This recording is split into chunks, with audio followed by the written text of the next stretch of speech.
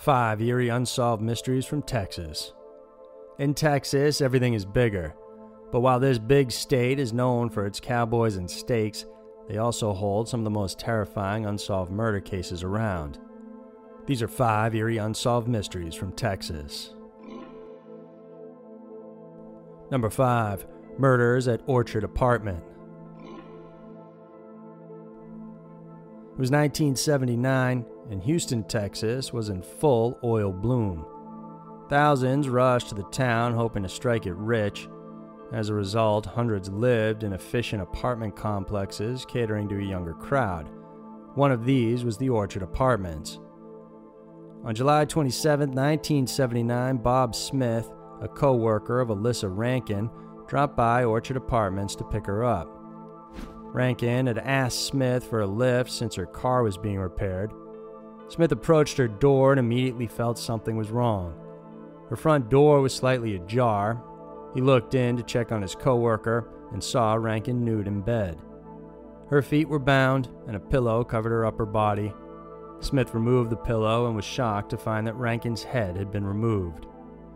When police got there, they traced the blood trail, presumably from the bleeding head. It led out the apartment door, into the parking lot, and likely into a car. It has never been found. 14 days later, at an apartment 2 floors above Rankin's, Mary Calcutta was found dead inside her bathroom. The 27-year-old had been sexually assaulted, like Rankin, but Mary suffered more than the previous victim. She had fought her killer, starting at the front door until the bathroom, where she was found. Calcutta was stabbed so hard the knife went through her and bent the blade. The same day Mary Calcutta's body was found, which was August 10, 1979, another body was discovered in a northwest Houston townhouse. This body was of Doris Threadgill. She was found when an exterminator walked into the home. The victim's throat was slashed so deeply that it almost decapitated her. As police tried to solve the other murders, 2 more had shown up later that year. Those around Freed Park in northwest Houston, 5 blocks away from Threadgill's home, heard gunshots and a woman's screams ring late at night on October 3, 1979. Police visited the home and a neighbor said a young woman was being dragged by the hair by a man in a cap. The residents stated they heard the girl screaming for help. When officers checked, they said there was no blood on the porch. Police then dismissed the sound of gunfire as nothing but firecrackers. However, the next day, authorities returned to the scene and did find blood on the porch. Later that day, they discovered the body of 16-year-old Joan Huffman. She was shot to death 4 miles away at Wontonga Park. That same day, Houston police were called to a used car lot where a blood-smeared white Dodge was discovered. Inside the trunk was the body of 18-year-old Robert Spangenberger. He had been dating Huffman, and his head had been cut off from his body. As curious as the case seems to be, the fact is police didn't find any physical evidence linking Robert's car and Huffman's death. Although physical evidence was re-examined in 2010 on the 2 sets of murders at the Orchard Apartment, no DNA was obtained. Many believe all the killings are linked, and it's likely the killer may have had other victims as well. Today, the Orchard Apartment murder cases remain open. Number 4. Servant Girl Annihilator. The term Servant Girl Annihilator might seem like a modern cyberpunk moniker, but it was actually the name given to a serial killer on a killing spree in Austin, Texas from late 1884 to Christmas of 1885. At the time, Austin only had about 15,000 residents. It was a prospering town with the state capitol building being constructed and attracting plenty of new jobs and workers to the area. Well-off families had black servants. These servant girls became the main target for the heinous killer. In 1884, Molly Smith was sleeping soundly in her room when she awoke to someone carrying a knife and axe. Smith was repeatedly stabbed in the legs, abdomen, chest, and arms, causing so much blood around her she looked like she was floating in it, according to one witness. Then on May 7, 1885, Eliza Shelley was attacked. She was found with her head nearly split in 2. Again, the murderer used an axe. Weeks later, on May 23rd, Irene Cross was stabbed several times with a knife and almost completely scalped. After murdering the 3 servant girls, the killer attacked 11-year-old Mary Ramey.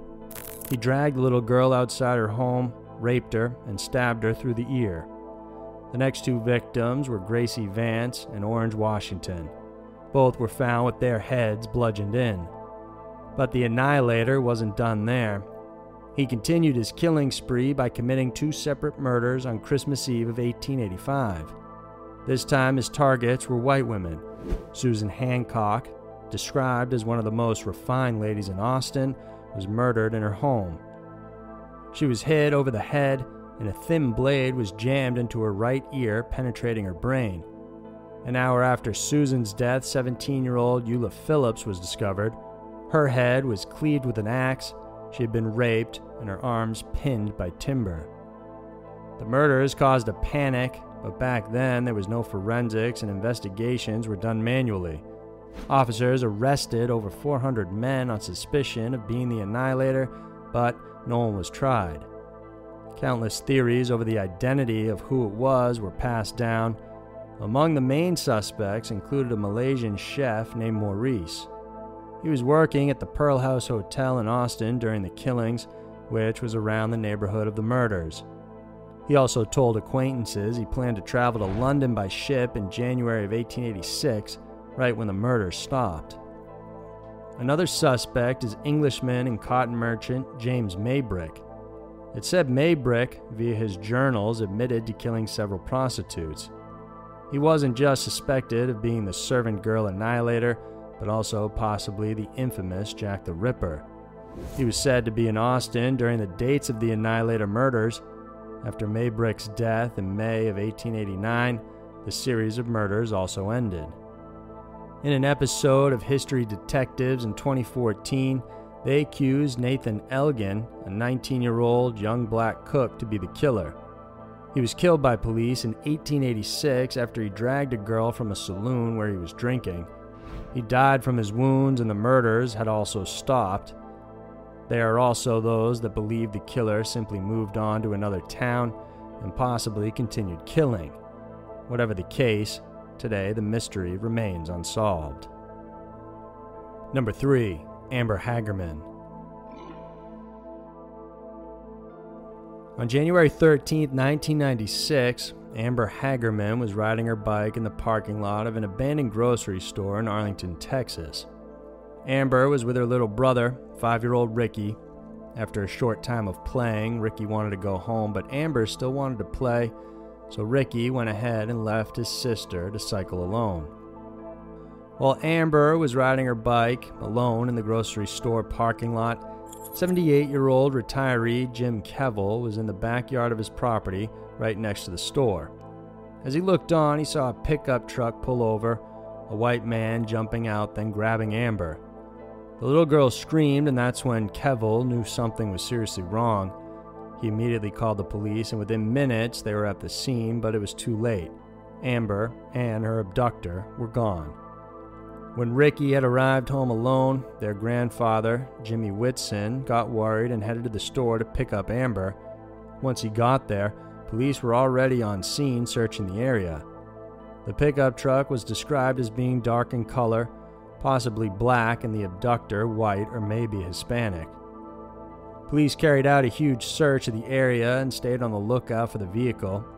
The abandoned grocery store was located beside a General Motors plant, and police were certain the abductor was familiar with the surrounding area. Both the FBI and volunteers conducted a large-scale search in the days after Amber's disappearance. Although there were reported sightings of a similar vehicle seen outside a local laundromat before Amber was taken, that vehicle was never found. 4 days after she disappeared, a local man who lived 4 miles from where she was taken was walking his dog. At the bottom of a local creek, his dog got excited over something, and when he went to investigate, he found Amber's body. It turns out, Amber Hagerman was kept alive for 2 days after she had been taken. An autopsy showed she had been beaten and sexually assaulted in those 2 days before her throat was cut and her body dumped in the creek. Police continued the search for the killer, but to no avail. There was hardly any physical or forensic evidence on the case since Amber's body was dumped in running water. What's more, there had been a severe storm prior, causing more loss of evidence. Shortly after her abduction, Diana Simone from Fort Worth phoned a radio station and asked why broadcasters sent out weather warnings but did not provide an alert whenever a child was abducted. She reasoned if people had been made aware of what had happened right away, they would have kept on the lookout for the vehicle description and possibly helped. Her idea gained support, and soon the Amber Alert program was launched. It is now in use in all 50 U.S. states, including Puerto Rico, the U.S. Virgin Islands, along with 22 other countries. As of 2017, the program has helped recover at least 897 children. As for Amber Hagerman's case, despite having over 8,000 leads and nearly 50 officers working on the case, it has remained unsolved to this day. Those with information are encouraged to contact Detective Ben Lopez or the Tarrant County Crime Stoppers. There's a $10,000 reward for any information leading to an arrest. Number 2. Megan Curl. Around 4:30 a.m., firefighters from the Lufkin Fire Department got a call about a fire at Fox Run Apartments, room 616. Firefighters rushed to the scene and broke through the front door in hopes of getting to the flames faster. Once inside, though, they discovered the body of a young woman tied to a bedpost in her nightgown with a plastic bag over her head. This woman was 26-year-old Lufkin, Texas native Megan Curl. Megan was last seen on the night of March 25, 2000. She had gone out dancing at a club called the Electric Cowboy. A regular at the bar, a lot of patrons saw her talking to a stranger. She had been seen drinking and talking with the mysterious man, and afterward, Megan left the bar by herself and moved to another bar across the street. When she was ready to go home, an employee from the bar offered her a ride. She was dropped off at her apartment building at 1:30 a.m., and once there, she spoke to a friend and fellow tenant of the building. As they were talking, a vehicle sped up and suddenly stopped in the parking lot. Megan said it was someone she had met at the club earlier. Her friend left and went inside their own apartment, but worried for Megan, they went up to her apartment an hour later and knocked on the door. Megan answered. She looked fine, but the driver of the car was inside. Megan introduced the man as a friend from the club. The man nodded without saying anything. Once again, she asked Megan if she was okay, and she said she was fine. Megan's mother believes her daughter had known her killer, otherwise she wouldn't have let him into her home. Despite an investigation, Megan's killer, though, remains at large. Number 1. Austin Yogurt Shop Murders. Around midnight on December 6, 1991, an Austin officer was on patrol when he noticed fire coming from the "I can't believe it's yogurt" shop. He called it in, and soon firefighters were at the scene. Once firefighters were inside, they discovered 4 dead bodies. 3 had been stacked on top of each other. The bodies were of teenagers: Eliza Thomas, who was 17, Jennifer Harbison, also 17, 15-year-old Sarah Harbison, and 13-year-old Amy Ayers. Both the older teens were working the late shift at the yogurt shop, while Sarah and Amy were helping to close shop since all 4 had planned to sleep over that night. The girls had been stripped of their clothes, which were used to bound them. Afterward, they were shot in the head execution style. It's unclear whether any of them were sexually assaulted. It's believed the girls were killed sometime after 10 p.m., since they were still seen alive by patrons a little earlier. During the investigation, police looked into plenty of possible suspects. This included serial killer Kenneth McDuff, who was in the area and had a history of murders involving teens. Over 50 people confessed to this crime, including McDuff, prior to his execution, but most of them were ruled out. Then in 1999, 4 suspects were arrested in connection with these murders. Apparently, 2 of the suspects had confessed to the crime: Robert Springsteen Jr., Michael Scott, Maurice Pierce, and Forrest Wellborn. All 4 friends were initially questioned 8 days after the crime. Later on, charges against Wellborn and Pierce were dropped, and only those against Scott and Springsteen proceeded to trial. But the case had issues hanging over it. For one, there were accusations that the confessions were coerced. In 2006, Springsteen's conviction was overturned on the basis of an unfair trial. Then in 2008, both Scott and Springsteen requested DNA tests for other suspects. By 2009, both men were released on bond pending their trial, and in October of that year, the case was dismissed against both suspects because DNA from an unknown male was discovered on the youngest victim. Police said that the unknown male DNA simply meant a 5th man, but others say that the men were wrongfully accused and that the real killer was still out there. In 2010, one of the former suspects, Maurice Pierce, was involved in a struggle with a police officer. He pulled out a knife after a foot chase, and the officer, who survived his injuries, pulled a gun and shot Pierce. Today, the Austin yogurt shop murders remains one of the most brutal unsolved cases in the state.